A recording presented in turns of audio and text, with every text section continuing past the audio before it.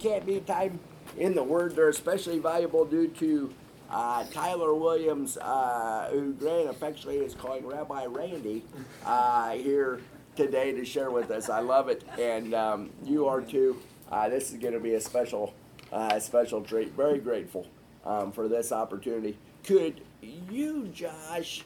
We're finally to chapter 6. As far as finally, not meaning that we were in a rush to get through all the others, but chapter 6, you gotta just say it is just so packed full, as every chapter has been and will be. But how about praying for us, Josh? Maybe after you read 1 to 7. That may be a little aggressive today, but we possibly might get that far. But before that, after Josh reads and prays, Tyler is going to share with us kind of a overview of 1 to 5, which will be thrilling. So, Josh, how about? Sure. What shall we say then? Are we to continue in sin that grace may abound?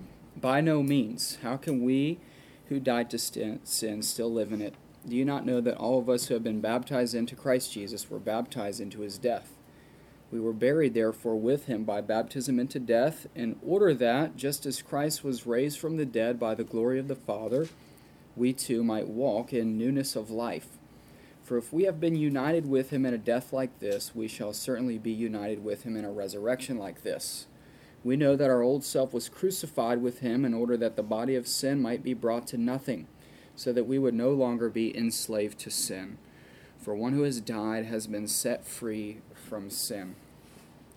Father, thank you for another week to teach from the book of Romans. Thank you for giving us this book and the great truths that are found inside. Lord, I pray that the teaching today would be clear and precise, and thank you for allowing Tyler to be with us today. And I ask this in Jesus' name. Amen. Amen. I didn't do a very good job of introducing Tyler. Tyler has been how many years here, Tyler? About from the beginning, weren't you? Mm-hmm. Yes. So.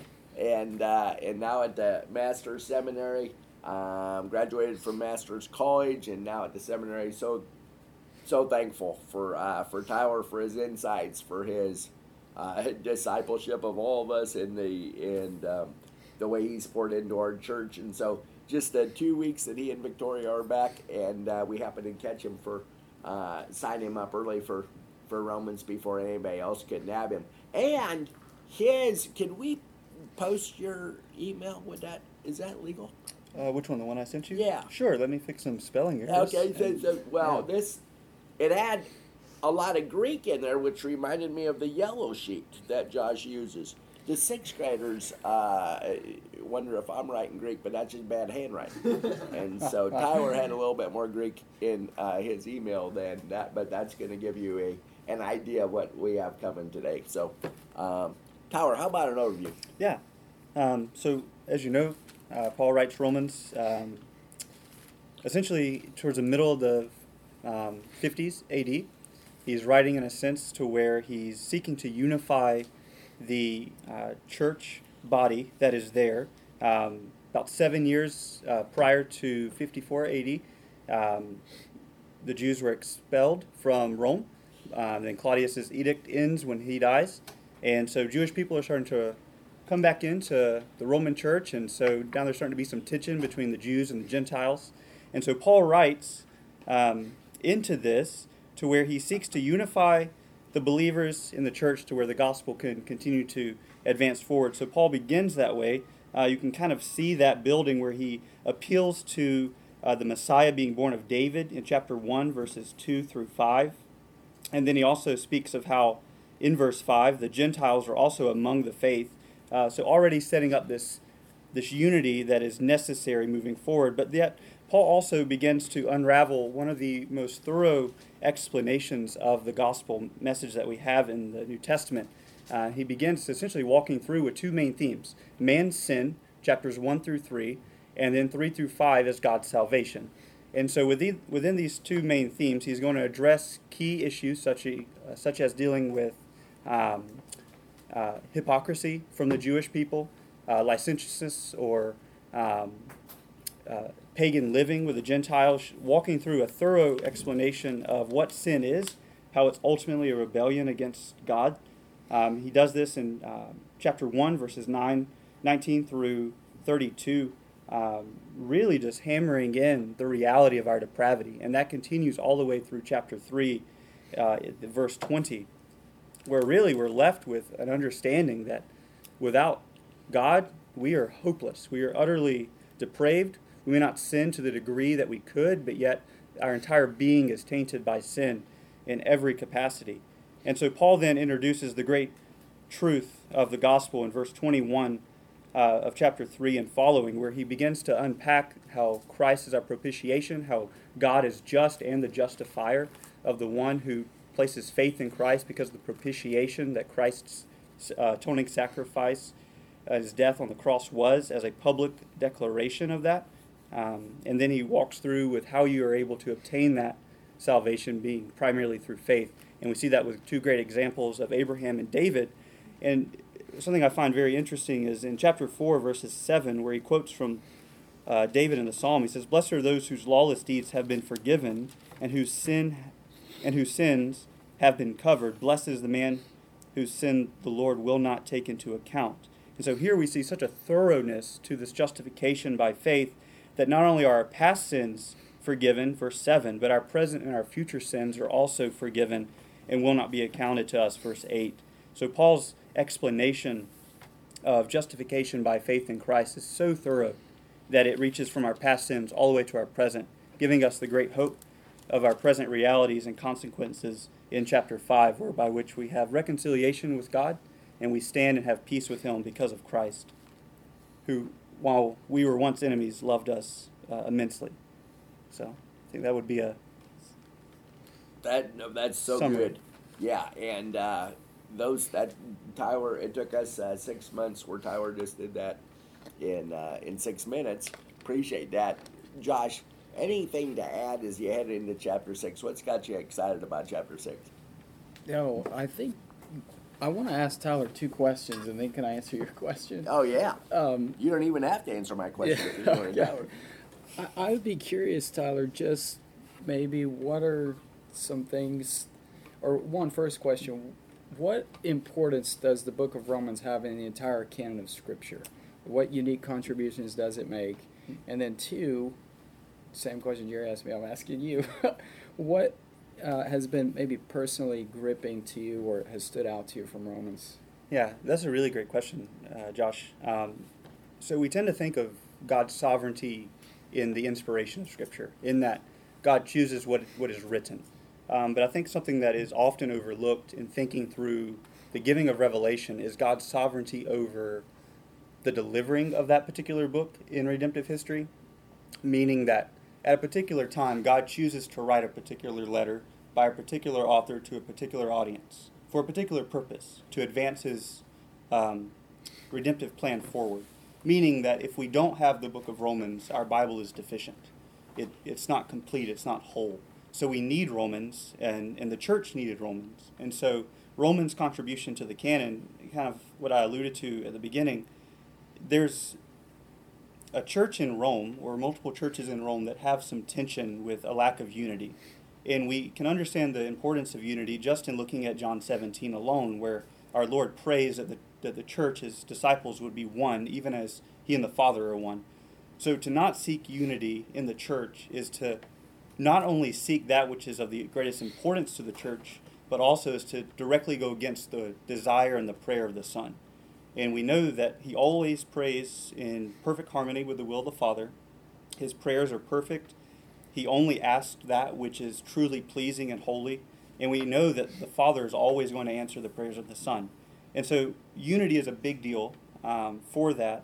And so Romans is written by Paul between 54 and 58 AD, like I mentioned earlier, to the point of bringing unity to the church, because when you look through the book of Acts, you see that the Gospels to go from Jerusalem to Judea and Samaria and to the ends of the earth.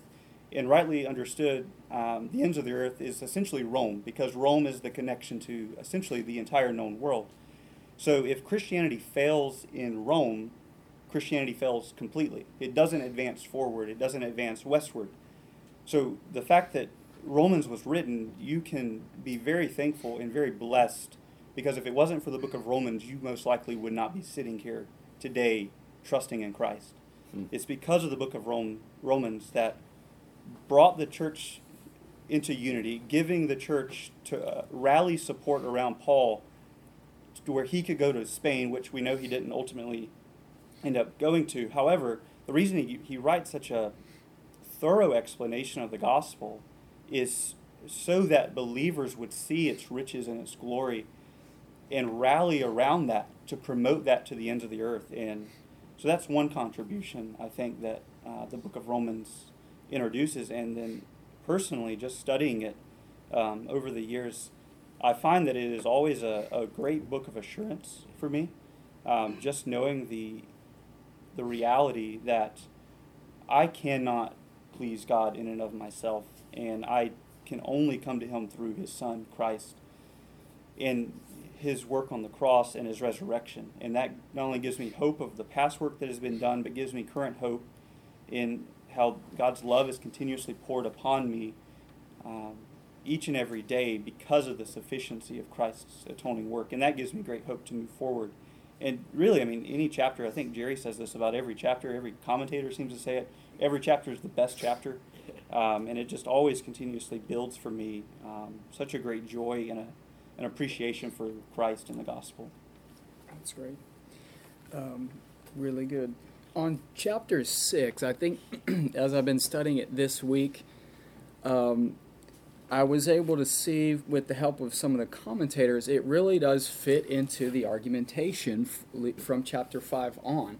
And Paul, in his typical teaching style, kind of introduces this question that he's going to answer and answer emphatically.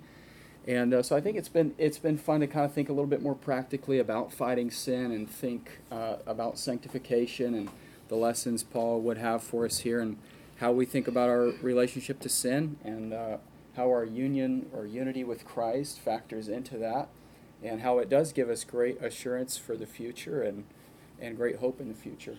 And back to a little diatribe again, Miss Elizabeth. He doesn't go along without a diatribe, does he? In Romans, and I love him. What should we say then? Are we to continue in sin that grace may abound? Tyler, he's asking this fascinating question because, and I was interested, a couple commentators said, Paul is being accused of antinomianism, like kind of, oh, you're in good shape, so kind of sin at will, right? That's going to increase some grace. We all think grace is good, so sin more, right? That's kind of the idea. And I was interested in reading, I think Stott and Cranfield, or somebody saying that if we're not accused of that, sometimes it may be that we're not thoroughly explaining how great justification is. And like there's this fine balance here. Could you help us here with why is he asking this question directly, or his opponent, whatever we call him, and tell us about kind of that fine balance. Yeah, I mean, it's a direct relation back. If you go back to chapter 5, verse 20, Paul introduces that the law came in so that transgression would increase. But where sin increased, grace abounds all the more, or superabounds, I think, is one translation. And then he goes on to say, so that as sin reigned in death, even so grace would reign through righteousness to eternal life through Jesus Christ our Lord. So it really gets at what you were saying, Jerry. If someone just stops at the end of chapter 5 and they completely misunderstand Paul's entire point up until that point, they're going to reason that, wow, grace is so great that I need to continuously to sin so that I can actually glorify God more. And so Paul is appalled at such a claim. So he introduces this objection. What shall we say then? Are we to continue in sin so that grace may increase? May it never be. How shall we who died to sin still live in it? And so balancing the richness of justification, understanding texts like Romans 8, 1, that there is therefore no condemnation for those in Christ Jesus, we should boast in the richness of the gospel, in the richness of justification. In fact, chapter 5, we do boast in God. We boast in those things. However, justification misunderstood is going to lead you to an antinomian way of living, an anti-law way of living, to where it doesn't matter what I do, I'm forgiven. Where Paul clearly lays out justification is going to drastically transform who you are, and that's where we're going to lead through essentially the rest of the book, but especially here in chapter 6. Yeah. We've been at this by no means, 1,000 times no. My favorite, what a ghastly thought. Tell us about that word from what you know, because it's strong language, right? Yeah, like don't you dare think like that. Isn't that it's absolutely ridiculous? It's the strongest negation in the Greek language. Me genetoi, strongest negation. One of my favorite translations is "what a ghastly thought." It's just utterly ridiculous. Yeah. And so that's, again, the strongest language Paul can use to object to such a thought of continuing or abiding or remaining in sin in order that grace would increase. Good. Josh, any thoughts on that one? Yeah, can I just jump in and you see Paul, I think, really is responding to the possible accusation if you just left off at the end of 5. At verse 20, law came to increase the trespass, where sin increased, grace abounded all the more. So you could see how someone could maybe logically get there, possibly. But he does deal this fatal blow to this objection. It's an emphatic rejection. And he really is refuting that kind of thinking so that someone isn't misled into thinking that they have to persevere in sin, continue sin, abide in sin so that grace would abound.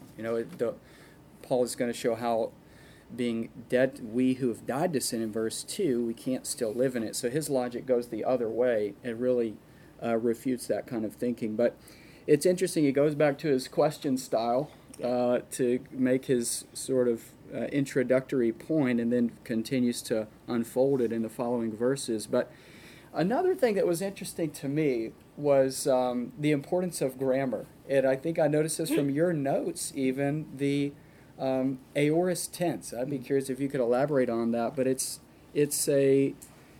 not an exhortation here per se. It would be easy to read it like that, but it's an indicative of a declaration of what's already been done in verse 2. But could you help us with the grammar a little bit? Yeah, it's exactly what you mentioned, Josh. It's an aorist tense, meaning it's a finite action in the past. It's settled, it's done.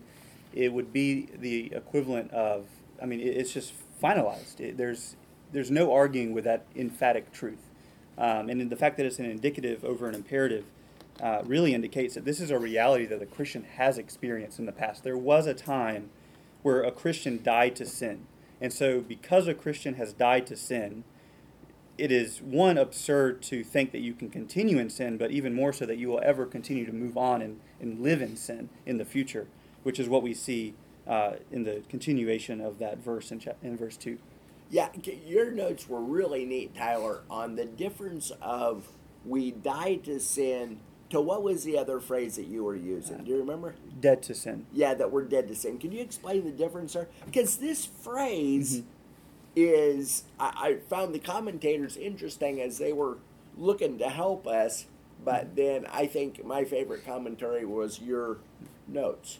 That helped explain it maybe better than anything. Can you tell us, because if we would say, hey, wait a second, we're dead to sin in that sin doesn't ever bug us anymore, then the next time we sin in the next 5 minutes, we'd be like, oh, maybe I'm not justified. Exactly. Right? Yeah. And I think that's one reason why Paul doesn't say, may it never be, how shall we who are dead to sin still live in it? But rather, he says, we died to sin. So 2 points of this is being dead to sin would essentially denote the idea that sin no longer has any presence or relation to the believer because of justification. However, having died to sin, and a good question to ask is, what does it mean that you have died to sin? And Schreiner and MacArthur draw out how it's dying to sin, not so much the presence of sin as much as it is the sphere or the power or the dominion of sin. You've been removed from that. And that's even seen more particularly when you dig into the original language of this particular verse, is Paul uses the singular rather than plural, which denotes this overall concept of sin. And for Pauline theology anyway, sin is more than merely transgressing against the law of God, breaking a commandment of God. It's rebellion or rejection of God all out. It is sin has this connotation of more of a force or almost a personification in some of Paul's literature. And so, but we do see, if you look at verse 11, and we'll get to this next week, even so consider yourselves to be dead to sin, but alive to God in Christ Jesus. So Paul even does draw attention to the idea of being dead to sin, but it's more of a mindset. It's more of a considering yourself dead to sin because we have once died to sin. So Paul's going to argue throughout the rest of chapter 6 the remaining presence of sin. You see that in chapter 7 as well. And so to think, well, I sinned, so I must not be justified, Paul's going to unpack later in this chapter to show just because you sin doesn't mean that you're not justified. But if you continue in sin, that is evidence that you are not justified. If you continuously live in that. Make it a practice. Right. Yeah. No. Josh? I think it's wonderful news. We're not under sin's tyranny or dominion or realm. Another commentator put it like this: we've died to sin's reign and rule.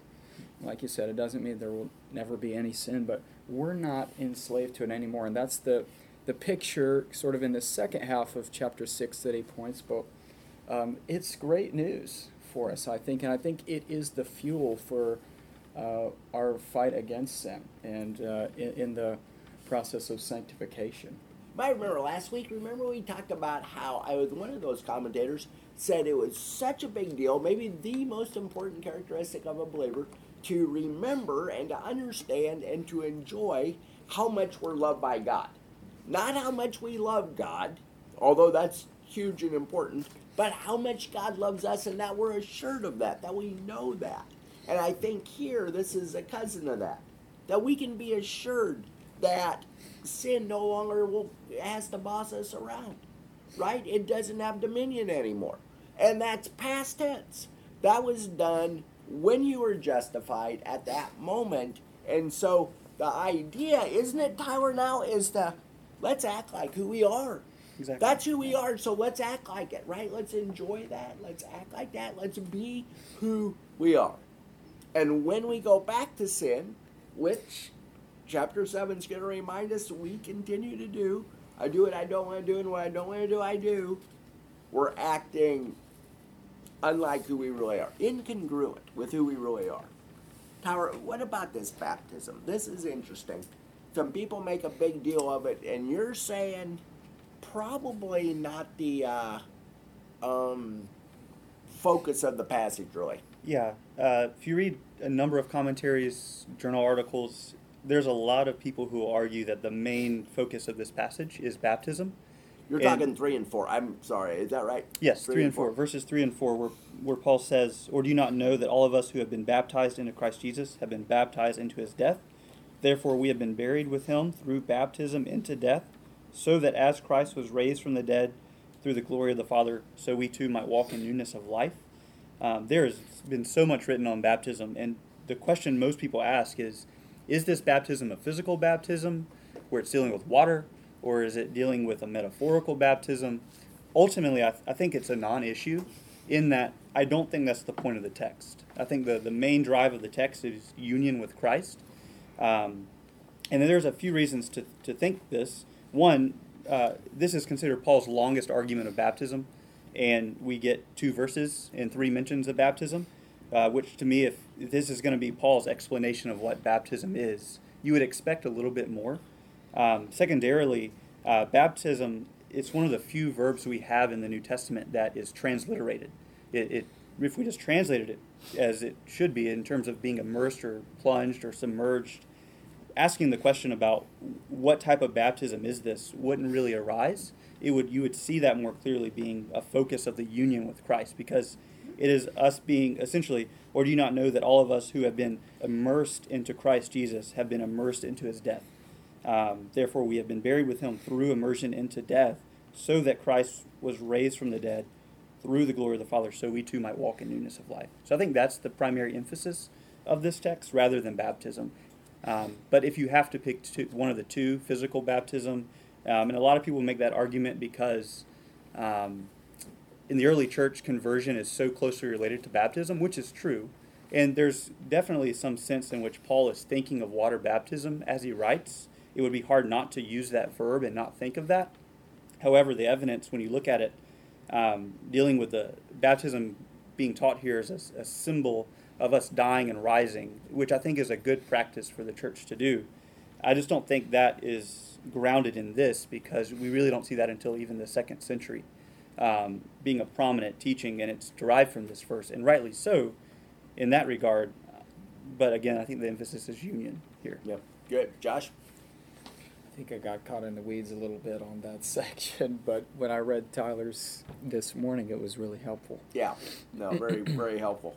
Tyler, when you get to 5 to 7, this is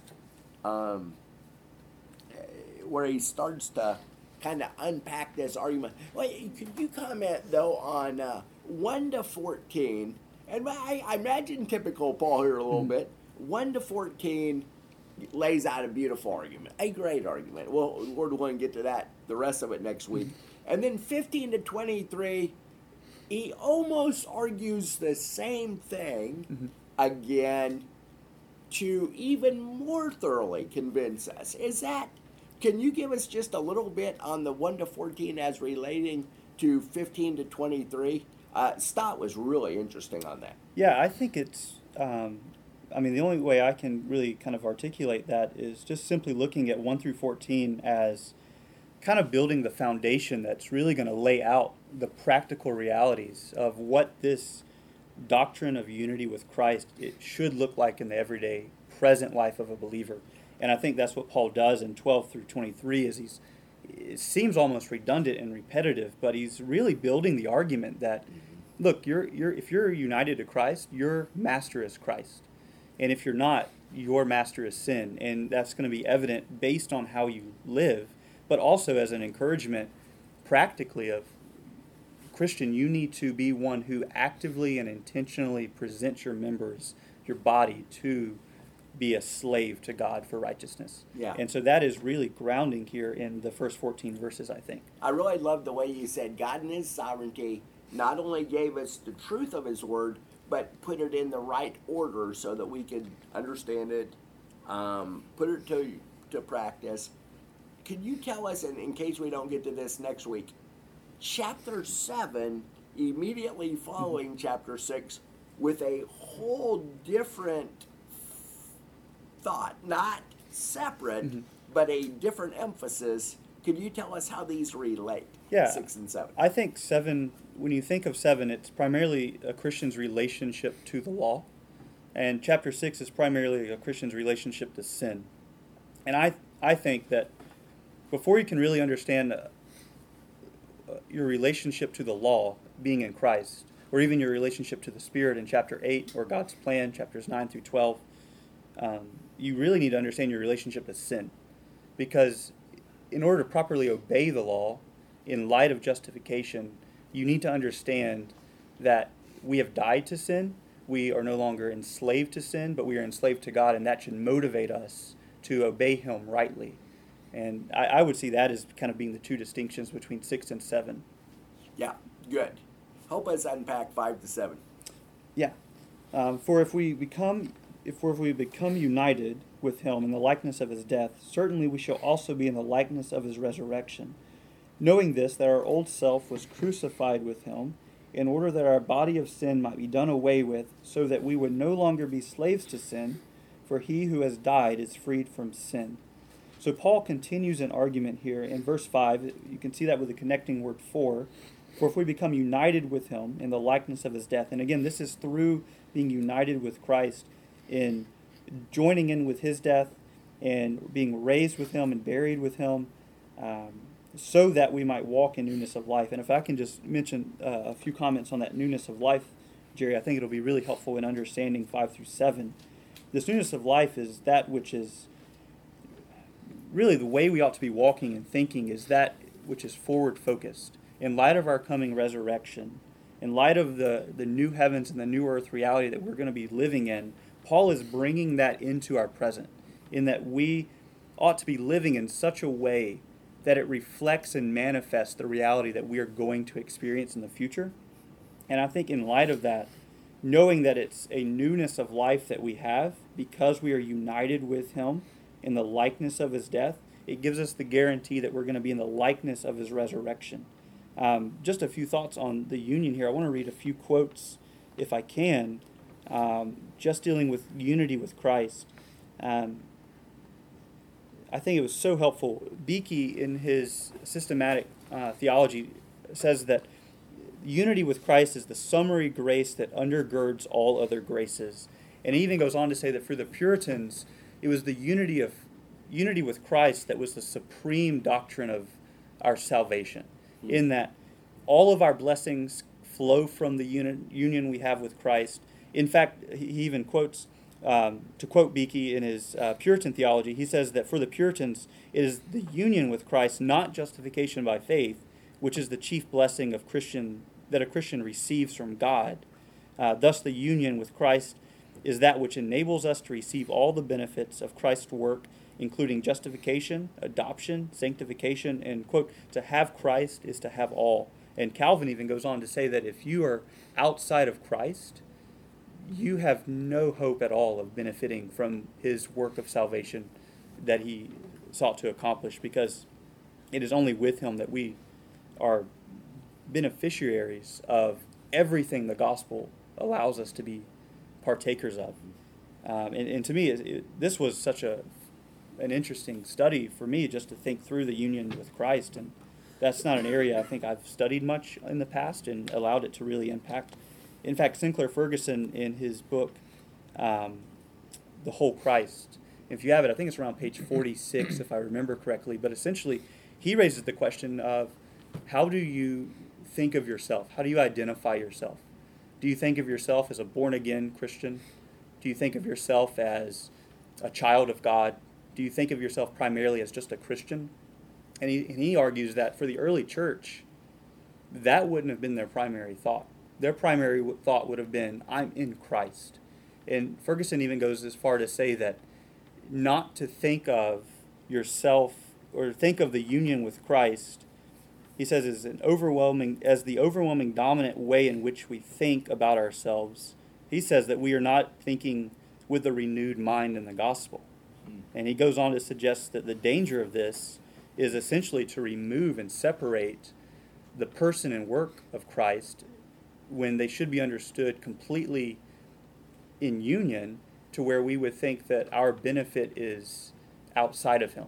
And so Sinclair Ferguson even goes as far to say that for a Christian, your main mindset ought to be on union with Christ, because that is really going to govern the way you think about everything in the Christian life.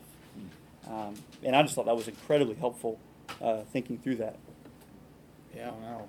I feel like I've downplayed that I have too.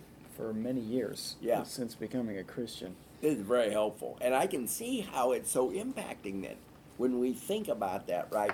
And you said it, the indicatives, always come before the imperatives.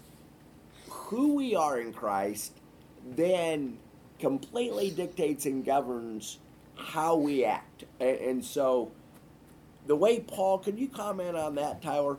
Because Paul writes, Ephesians is so flip. Probably almost all of his epistles are like that, aren't they? They're heavy on the front end, on doctrine, on who we are in Christ, our own sin, and then on the back there's commands. Absolutely, yeah. That is a common trait within Paul's epistles. And in fact, we actually even see this in chapter 6. Verses 1 through 14 is primarily doctrine-based, primarily indicatives. And verses 15 and following is primarily the imperatives, how we live this doctrine out.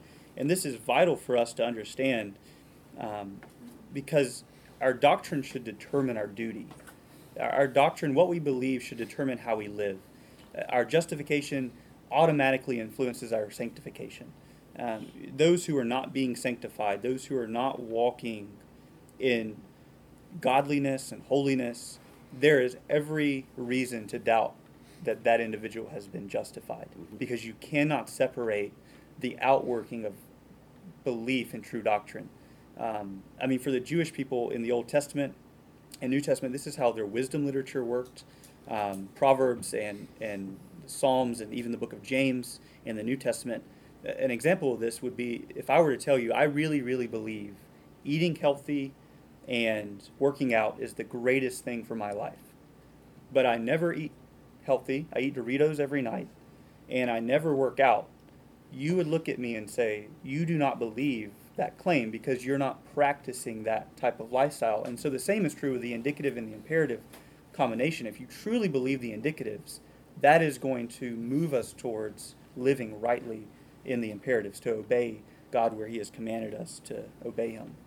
I love it. I love Doritos too. Chapter 5 or verse 5 and verse 7, 4. You mentioned this. We haven't talked about it since chapter 1, so I would love to hear your thoughts. Over and over, right?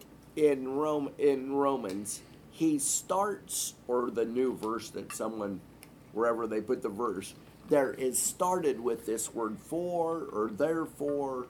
Can you tell us why Romans is packed with that? And because there were many moons under my belt before I even realized that that word was in there. Yeah, I think that's, Josh alluded to this, I believe, early on in Romans, that it's a really clear way of Paul extending and expanding his argument. Usually when we see the term for, it's either a result clause or explanatory clause. It's that which is explaining what came before. So every time we see for or even therefore, it's a good idea to think through, how does this verse connect with what's come prior?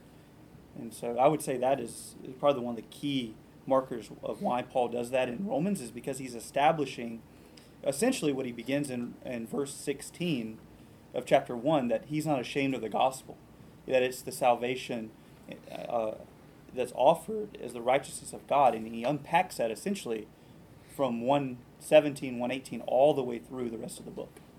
And you see that with a connecting word such as for. Yeah, good. We want to give you a chance to ask anything from Tyler that you're curious about, from anything from chapter 1 all the way to middle of chapter 6 here. Josh, what's your thoughts here? Can I ask another question? Oh, absolutely. I'm just thinking about this doctrine of union with Christ. I mean, I think the Sinclair Ferguson quote you just mentioned would say maybe this is a really important thing for us to think on, to consider ourselves to be in union with Christ. I mean, how would you say practically, or moving towards application, we can grow in our understanding, or just maybe how we would even begin to think about applying that? Yeah, that's something that I think I haven't done well in recent years, and that's something that I'm trying to think through more now. But the first thing that comes to mind is thinking through even the way Paul applies this doctrine in 1 Corinthians, where he speaks of sexual immorality with a prostitute. It says, how can you join yourself to a prostitute? Because by doing so, you're joining the prostitute with Christ because of your union with Christ.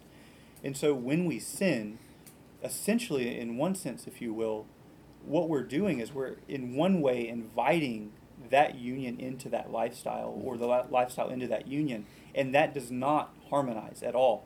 Again, the reality Paul paints here in verses 4 through 7 is an eschatological reality, or a reality that is focused so primarily on what is to come in the future with our future resurrection. And so, Josh, I think that thinking through practically how we can apply the unity we have with Christ as one, we can just see that should be, for a Christian, that should just be the greatest motivation, I think, to continue in faithfulness.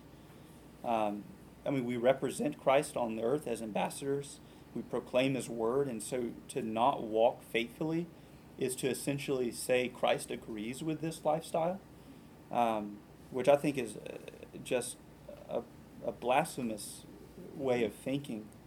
In other ways, when we think of our unity with Christ, and this is something when we think through in verse 4, that when Christ was raised from the dead through the glory of the Father, you can think through, Paul could have simply have said, through the glory of God. So why does he use the term Father? He would have communicated the same truth with God. But the fact that he uses Father is, I think, because of our union with Christ, he's drawing us closer to that intimate, familial relationship we have with God, who is now our Heavenly Father, Christ our brother, and because of this union, we are adopted into the family. We are joint heirs. Chapter 8, we are sons, where we can cry out, Abba, Father, 8:15. And so one way, I think, just practically, is we can come to the Father and come to Christ knowing that when God looks upon us, he sees his Son, because he is the one that we are so connected with. His death is our death. His resurrection is our resurrection. His likeness is our likeness. His righteousness, our sin, his sin, in that we were crucified with Christ, and therefore it is now he who lives in us. And that type of intimate relationship, to me, is one of the greatest outflowings of the unity with Christ. And so I think that's as far as I've gotten in my meditation on it. I'm still thinking through more on how this really fleshes out in our lives on a day-by-day basis. It's a great question, Josh, because it's got to change the way we operate. I mean, with that list that you just went through there, what a life-changing way, and the right way to think. Anything that you are curious about that you got a minute or two? Yes, sir, Quasi. Hey, I have a question. But I don't know how long you'll be here. It's about Romans 7. Okay. So I think Jerry just asked, like, what was your view of it? And I happened to stay up last night studying for the coffee marketing. There are many different views of it. I didn't know it was so controversial. But I just wanted to know, how did you land on the view that it's basically a Christian dealing with sin? And I asked that in light of, let's say, chapter 7, verse 14, where it says, "For we know that the law is spiritual, but I am of the flesh, sold under sin." And then if you go to chapter 8, verse 8, chapter 8, verse 8 says, "Those who are in the flesh cannot please God." Right. So if the view is Paul is a Christian and he's sold under sin, then I just want to know, like, how. Yeah, no, that's a really great question, and a really good observation. I would want to look into it a little bit more. Maybe we can discuss it next week. But two things I would point out is the flow of the argument in chapter 7, primarily verses 14 through the end of the chapter, seems to be more in light of a Christian, in that if you're an unbeliever and unregenerate, there's no desire you have of pleasing God, right? What you want to do is sin. You don't want to not sin.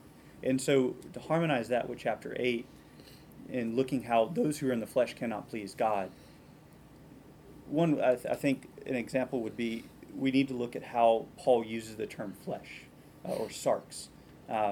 It's a common term that just means fleshliness. And so thinking of that, we would want to look at each individual context to see how is Paul using that particular term. And I would argue in verse 14 through 25 of chapter 7 seems to be a slightly different focus or a nuance than chapter 8.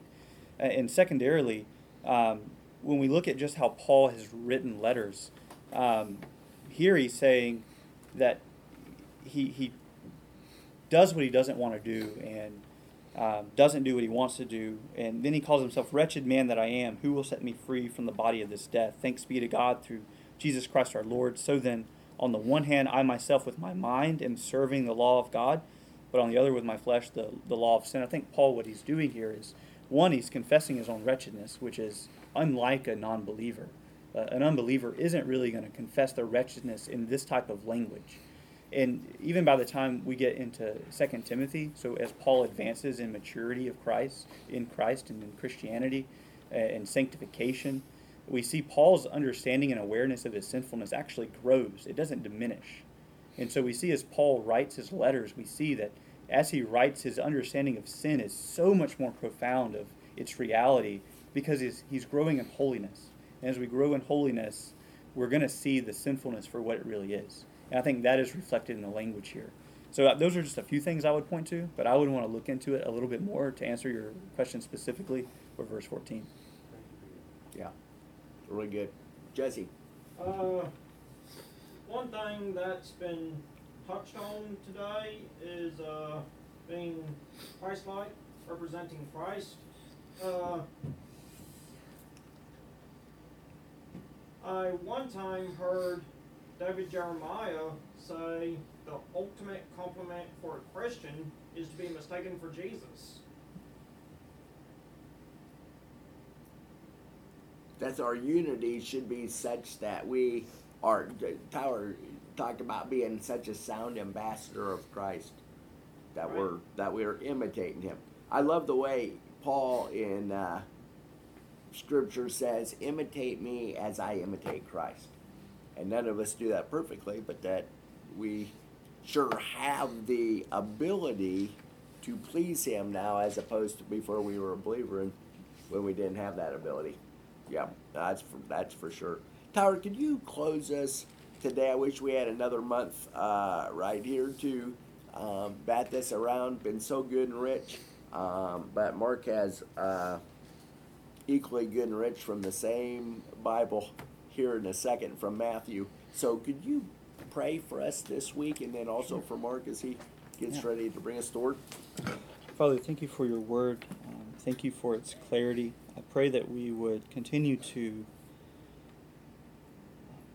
meditate upon it today, that we would continue to meditate upon the unity we have with Christ and how that ought to influence how we live, that we are dead to sin and that we are to walk in newness of life. That is why we were buried and joined with the death and resurrection of your Son. And so I pray that we would see ourselves as not only no longer enslaved to sin, but that we would see ourselves united to Christ, that we are not just removed from the sphere of sin, but we are in a new sphere, in a new reality, and that should dominate the way we think and the way we live, the way we interact with one another in the local church, that we would strive for unity, seeing one another as also a part of Christ, for Christ died for each of us. And so we thank you for that. We thank you for this coming week. And we pray, Lord, that we would be blessed and enriched by the preaching today of your word through Matthew's gospel, and that you would empower Mark to where he would preach faithfully your word, and that he would preach with clarity, and that we would be submissive to place ourselves under what your word teaches, that we may honor you in all ways of thinking, all ways of living, and all ways of speaking. It is in your Son's name that we pray, Father. Amen. Amen. Lord willing, next week Tyler will be back, and we will be in verses 8 to 14.